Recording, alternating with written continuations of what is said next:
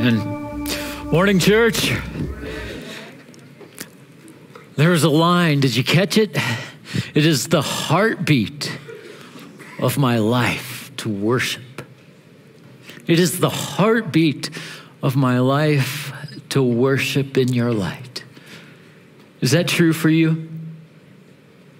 Is that true for you? Is your life out of rhythm if you're not worshiping? I look around, I see a lot of people worship. They aren't worshiping God, they're worshiping their careers, their hobbies, their interests, their possessions, what they want, their image. You know, I love football as much as the next guy. Just a great transition, I know, right? When I read this stat this week, it staggered me that 70% of Americans are football fans. All right, what's wrong with the other 30? I'm kidding. But 70%, but over half are excited about football.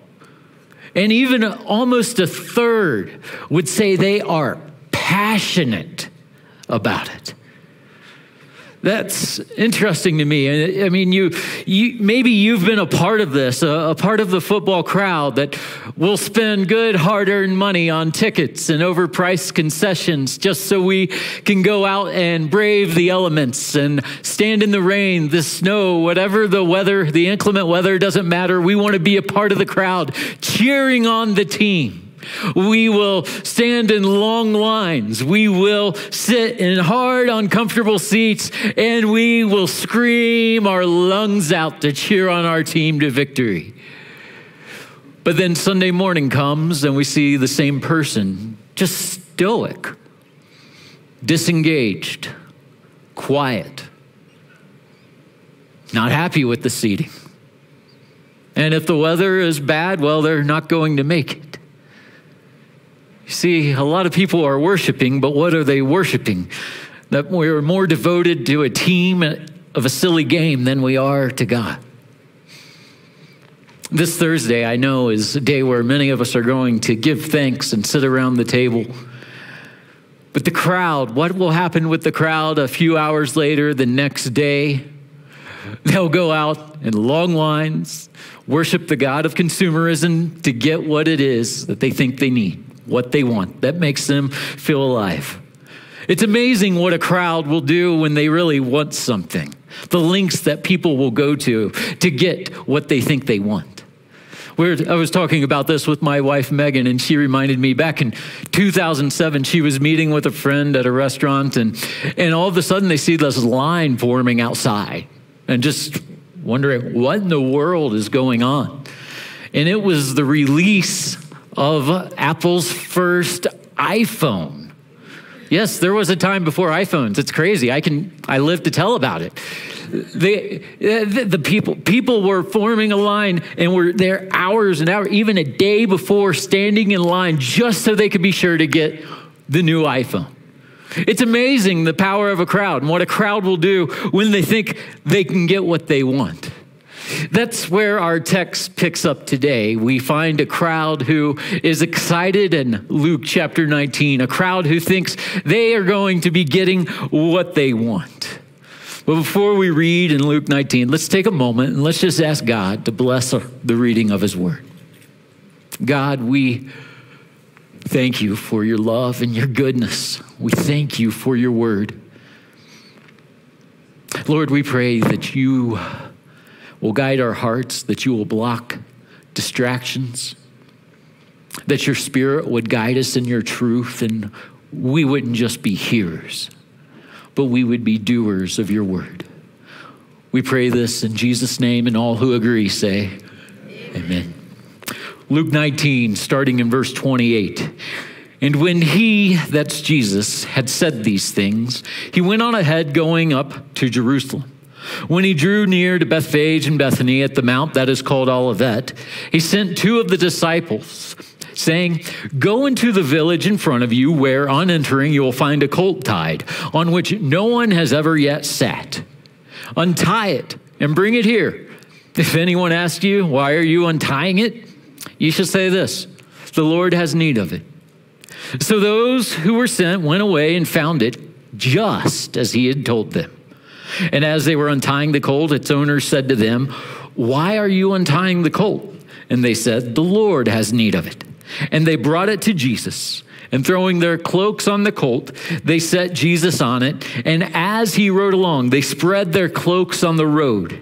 As he was drawing near, already on the way down the Mount of Olives, the whole multitude of his disciples began to rejoice and praise God with a loud voice for all the mighty works that they had seen, saying, blessed is the King who comes in the name of the Lord, peace in heaven and glory in the highest. Some of the Pharisees in the crowd said to him, teacher, rebuke your disciples. He answered, I tell you, if these were silent, the very stones would cry out. This is Luke's account of what we call the triumphal entry. This event in Jesus' ministry and life is recorded in all four Gospels, Matthew, Mark, Luke, and John. There was such significance. Not many events are in all four, but this was one of those that made it into all four. And Jesus, notice he sends two disciples to go get this colt, to get this donkey. And look at the instruction he gives them. I mean, it would be like this. It would be like the Lord is saying, all right, I want you to go to Shiloh. And when you get to Shiloh, you're going to find a brand new car that's never been driven with the keys in. I want you just to hop in and bring it back. And if anyone tries to stop you, you just say, Jesus needs it. Right. The disciples had to be thinking, what in the world are we getting into? But yet, and I fact checked this with Ernie, okay? Jesus will never tell you to steal a brand new car. Okay? Make sure we're clear. Maybe a used one. No. Jesus is not going to tell you to steal a car. But this is exactly how it plays out with the disciples, that this crowd is not just the 12 disciples. This whole crowd is Jesus' disciples. Think about what they had seen. This is why they're praising what they had seen. They had seen Jesus heal the sick. They had seen him give sight to the blind. They'd seen him cleanse the leopards. He had healed the lame. But recently, he had just done the most amazing. He had raised his homeboy Lazarus from the dead. When you see someone who's been dead for over half a week back to life, you start to think Jesus is the real deal. The crowd is excited because they have seen miracle after miracle. They are flocking to Jesus and putting their faith in him. But not everyone's excited. The religious leaders are furious. John tells us that they were actually plotting how they could kill Jesus. And Lazarus too, because after Jesus raised Lazarus, everybody was coming. It was as if in their world, they say that the whole world was flocking to Jesus and putting his faith in him. He was threatening their power base. Jesus riding this donkey, this colt, is not just a random part of the story. I mean, why would it be in all four Gospels? This part is huge because it once again is God fulfilling prophecy through the Messiah, Jesus. Think about this. Over 500 years earlier, through the prophet Zechariah, God declared that the Messiah, the King, would ride in on a donkey, not on a stallion, not on a war horse, but on a humble donkey, symbolizing his peace. This prophecy is not easy. I can't tell you what's going to happen later tonight, let alone 500 years before. You see, this shows God is sovereign. When we worship and we say God is sovereign, well, what do we mean? We mean God is over all things. He is king. Jesus riding in on the donkey shows that God is sovereign. He knew his plan and his will. It was going to come about. He was going to bring it together. God is over all things. He is the king. He is the Lord. He created all things. He is therefore over all things. He's not limited by constraints like we are. He is unbounded, unlimited in power, can do everything, not confined. And the fact that Jesus tells the disciples where it's going to be, how it's going to play out, that the owners would give permission.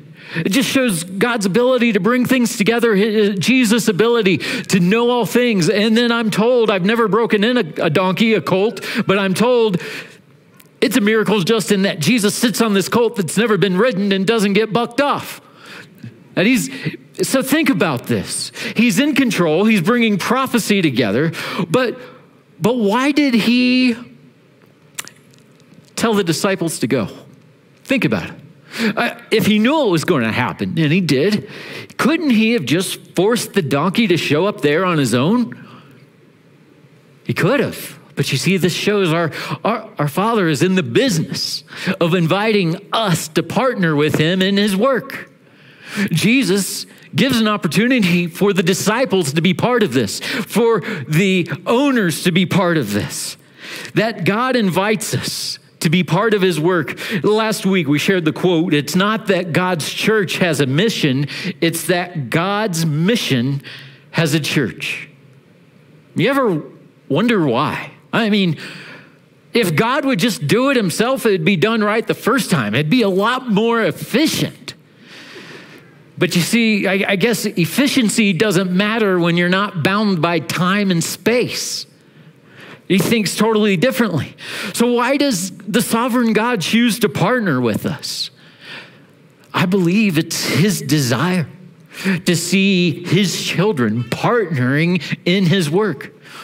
When God created in the garden, Adam and Eve, Genesis, he created them to exercise dominion, to rule with him over creation. But then he created man. Man is his prized possession, his prized creation. That God didn't just create man like everything else. He created man in his own image. Whenever there's a newborn baby, I love the reactions of family, right? Both sides of the family want to see that newborn looks like them, right? Right? You want to see that, you want to see yourself in them. I think the Father's no different. He wants to see his children reflect him. He wants to see himself in us. He wants to see us in his work, working for his mission, carrying out his plans and his will. That's why he doesn't just force it to come together. He invites them to be part of this. Now look at verse 37 and 38 real quick. The whole multitude of his disciples rejoice and praise God with a loud voice. Why? For all the mighty works that they had seen, saying, blessed is what? The King. Got to remember, they are thinking that the disciples are thinking that the kingdom is going to appear immediately, and that the king is here. The crowd is worshiping, and it's loud, it's exciting. But think, in just a few days, their worship will fade. The crowd that is calling him king right now, that is lifting him high, in just a few days, they are going to shout, crucify him. What happened? For the crowd to go from singing his praises loud. Why in such a short time, by Friday, does everything change? Why is it that his closest followers, all of the crowd will disperse and turn against Jesus? Even his closest followers will desert him. He'll be betrayed and denied, beaten, mocked, flogged, nailed to a cross. This isn't what the crowd wanted. See, what did the crowd want? The crowd wanted Jesus to overthrow Rome. The crowd worshiped Jesus as king because they thought he was going to be a king that did what they wanted him to do. They thought he would serve them. You look, when Jesus fed the 5,000, When he fed the 5,000, the crowd tried to make him king by force. They didn't want Jesus to be king for God's purposes. They wanted Jesus to be king for their purposes. The crowd wanted what they wanted, and that's why they worshiped. You see, it's so important that we get this, that we do not worship Jesus because of what he can do for us. That is not why we worship him. Don't get me wrong. There are blessings that come from Jesus being king, from Jesus being Lord of your life. Blessings that I don't misunderstand. I am so thankful for what he's done for me. I am so thankful for how he's changed my life and for what he does. But that cannot be the only reason we worship him. We worship him because he is Lord. He is king. He is sovereign. You see, worship is more than just singing and declaring praise. Worship is more than just what we do here for a little bit on Sundays when we're gathered together. In fact, worship is something that is ongoing and that every single person on the face of this planet does. Every single one of us worships. It's instinctual. You know how we would all agree animals have instincts, right? That birds instinctually know to fly to warmer weather when winter comes. They don't get a brochure or see a commercial on TV and say, oh, we should go. They know to migrate. A dog has instincts, right? A dog is instinctually loyal to their master. Even when they're sick or injured, a dog is instinctually loyal. A cat has instincts to levitate and bring evil spirits into a house. And I'm kidding, okay? Cat people, don't send me a nasty email. I'm kidding. But humans, we have instinct as well. We have the instinct to worship. We naturally will give our adoration and affection to someone or something. We are going to say, life is worth this, that I'm going to give my affection, my time, my energy. I am going to invest in this because this is what is worthy of my worship. This is what is worthy of my life. Worship is what we live for. Romans chapter 12, Paul writes to the church at Rome, he says, I appeal to you, therefore, brothers, by the mercies of God, to present your bodies as a living sacrifice. Hold on to that word right there, sacrifice. Holy and acceptable to God, which is your spiritual worship. Do not be conformed. What's worship look like? Do not be conformed to this world, but be transformed. You see, worship is all about determining value. Worship is determining worth. And so let me ask, what is God worth to you? What is God worth? Stop and ponder. What is God worth? Your response to that will determine your worship.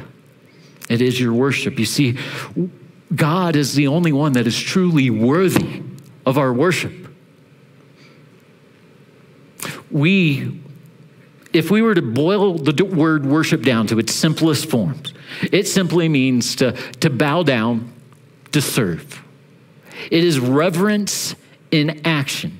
Reverence and action, and that our actions will prove our reverence to be true, the connection of our reverence.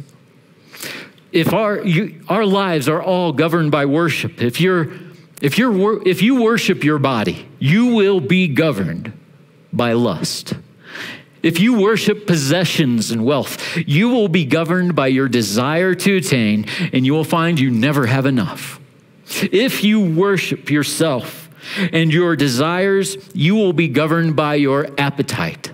If you worship security, you will be governed by control. If you worship a relationship, you will be governed by their view of you and their happiness. And if you worship Jesus Christ, you will be governed by his word, his love. It is in our nature to worship. And since the fall, we have been worshiping, but we have been worshiping the wrong things. not just God.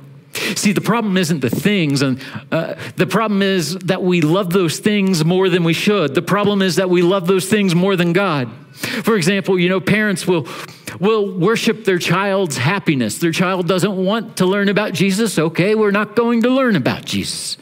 The child doesn't want to worship. We're not going to worship. Is there anything wrong with a child or with a parent wanting a child to be happy, though? No, nothing's wrong with that. But when they put that above everything else, that becomes the problem, and it ends in disaster. You're either going to have a spoiled brat that no one wants to be around, or you're going to make yourselves miserable and in the end lead to their destruction. For instance, if your child wants ice cream for supper every night, and you give it to them because you want them to be happy, it's ultimately going to lead not to their happiness, but to their destruction. The same is true for us. When we worship anything other than God, it will ultimately lead to our destruction. That is why God is a jealous God. He has to be jealous of our worship because he knows anything else is far from loving us. It will end in our destruction. Job, we read of Job in the Old Testament, a man who knew what it was like to have everything and worship God, and a man who knew what it was like to lose everything and still worship God. In the midst of his pain, in the midst of the trial, Job in Job 23 says, I have treasured the words of his mouth more than my portion of food. That's where I want to be. That's where we all should want to be.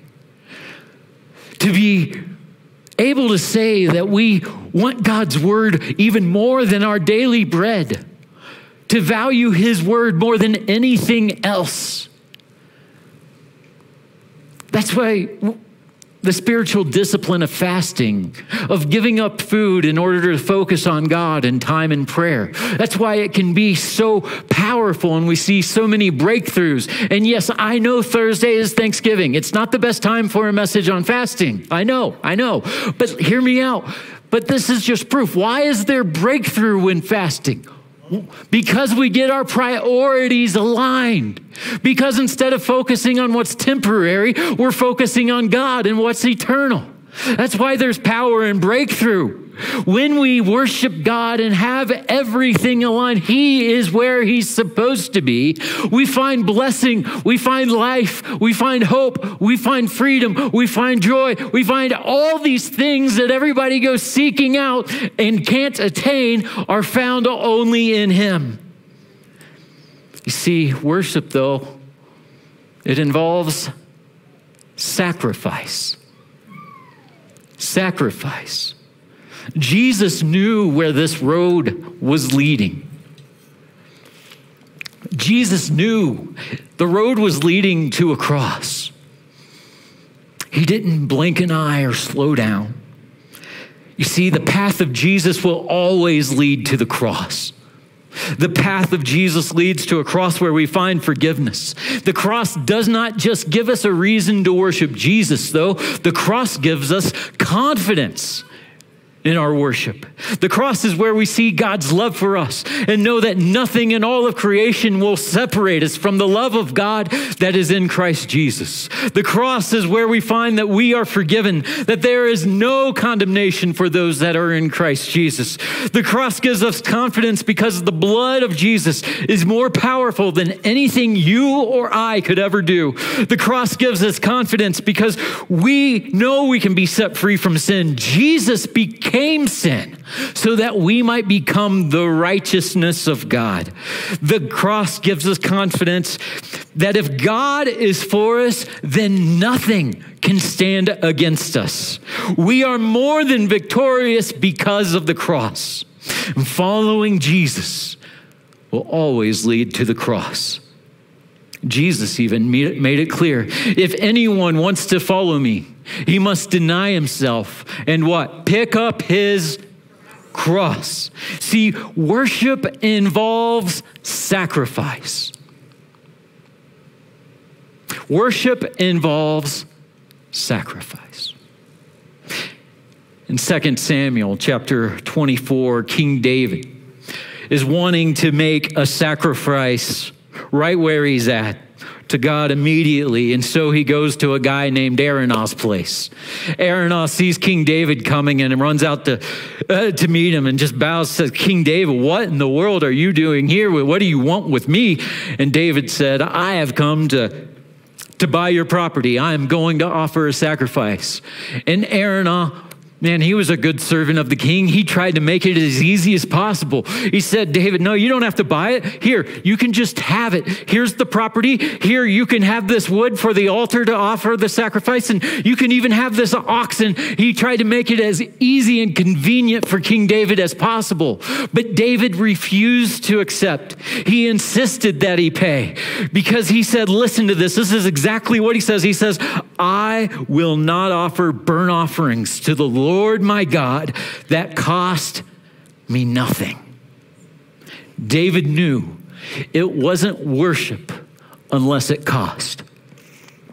My brother-in-law went to a college, Indiana Wesleyan. He's, long story short, he was in the choir, the college choir, and they would lead worship and had Professor Guy. Professor Guy was one of the best guys, nicest guys in the world. He expected the choir, though, to do their absolute best when leading worship. And so he expected that they memorize the songs and that the whole choir would truly engage and that they would lead worship with passion and energy. And there was a practice where Jonathan, Megan's brother, tells me that the choir was just going through the motions. They hadn't memorized the lyrics. They were just mumbling the words. They weren't truly engaged.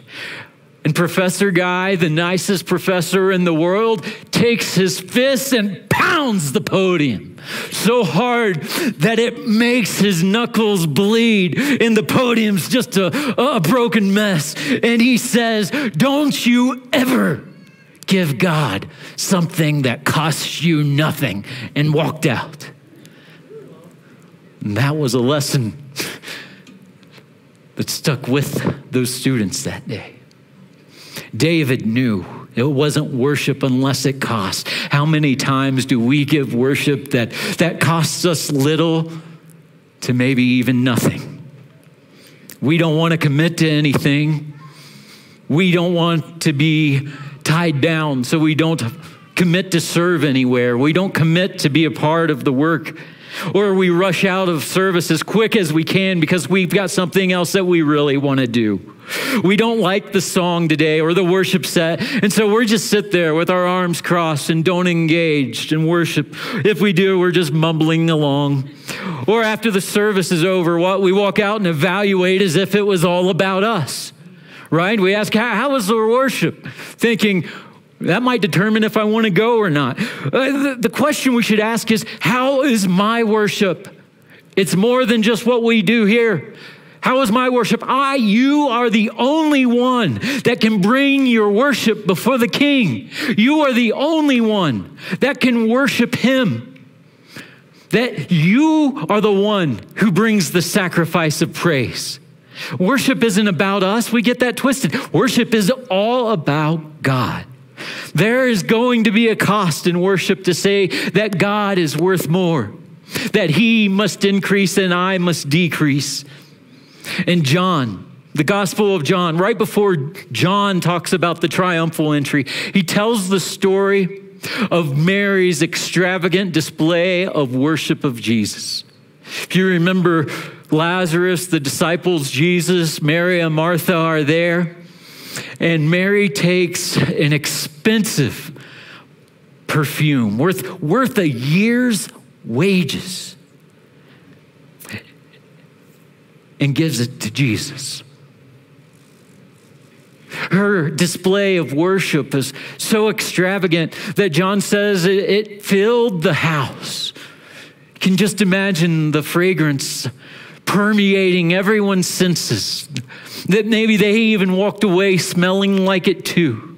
That nothing was too costly, nothing was too expensive, nothing was too much to worship Jesus. Let me ask, Mary's worship changed the house.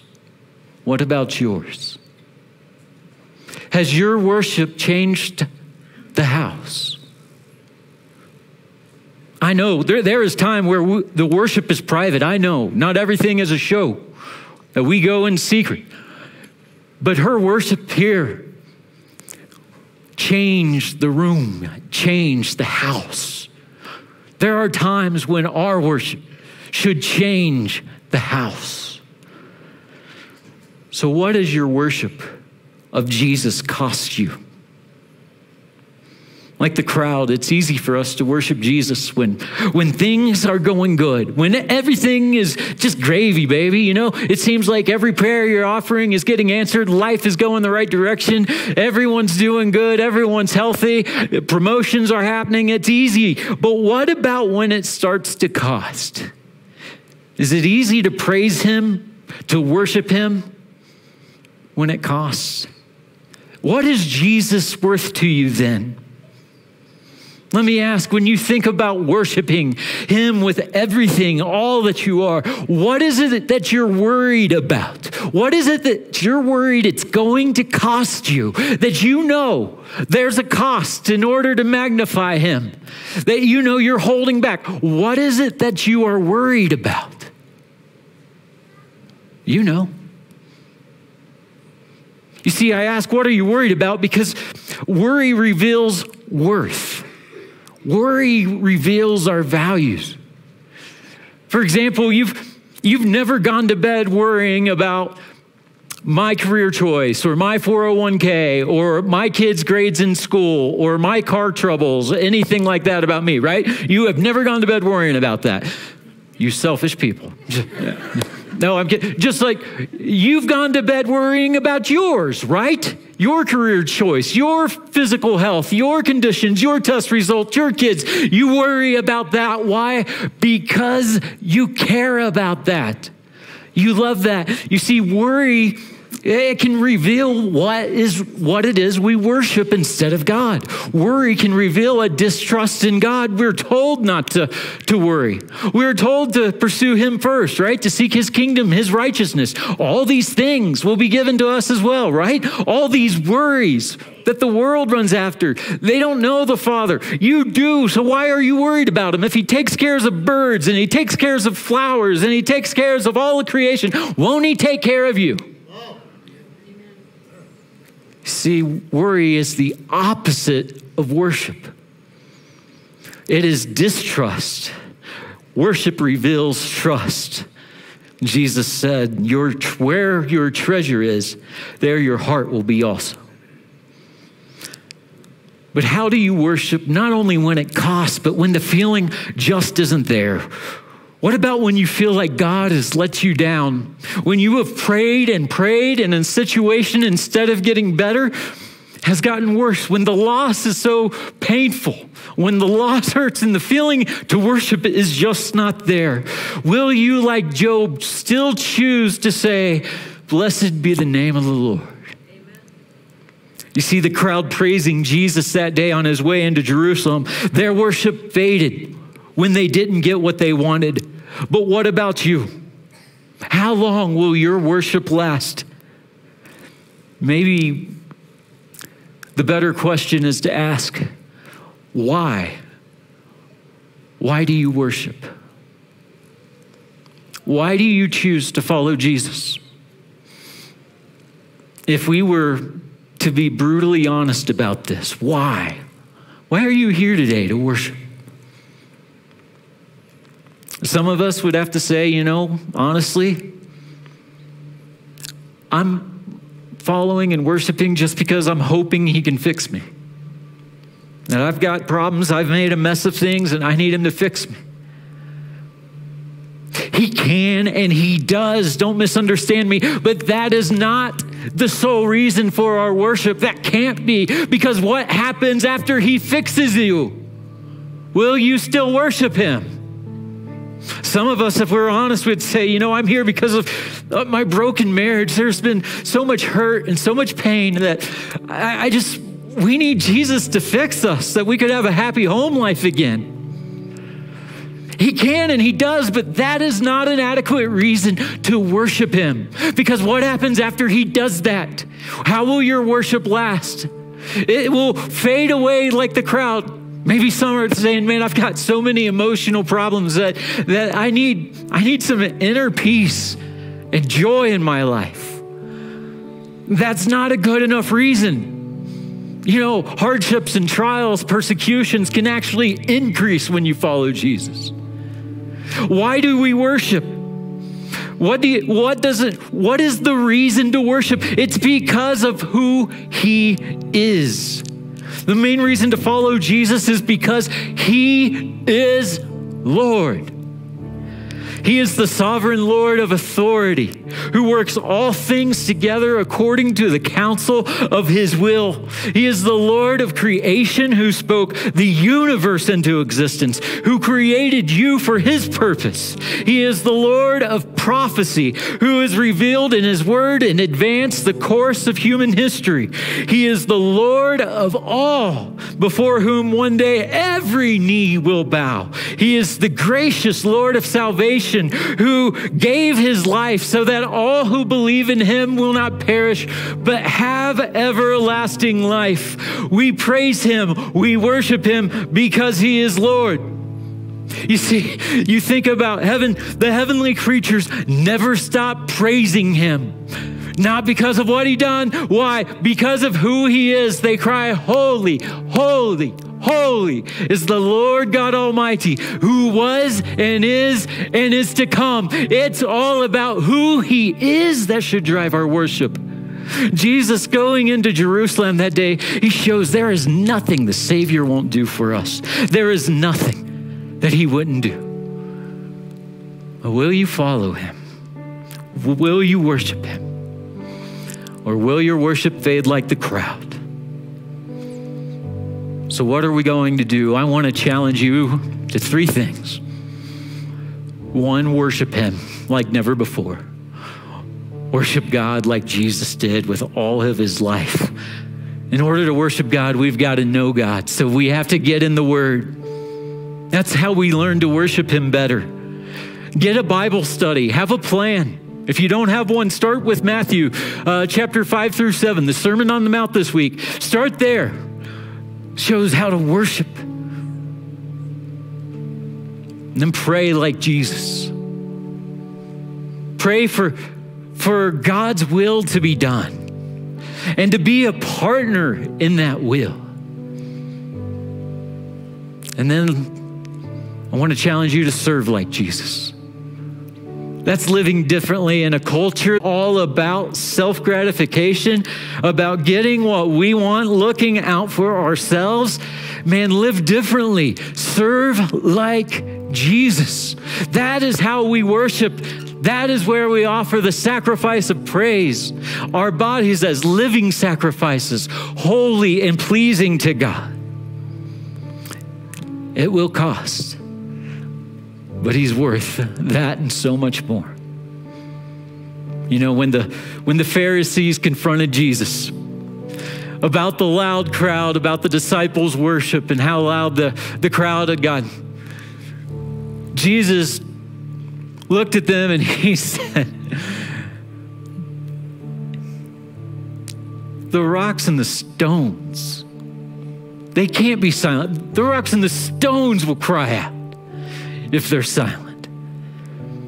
I don't know about you, church, but there is nothing, no rock, no stone, no boulder, nothing in all of God's creation that is going to worship in my place. How about you? Love you, church.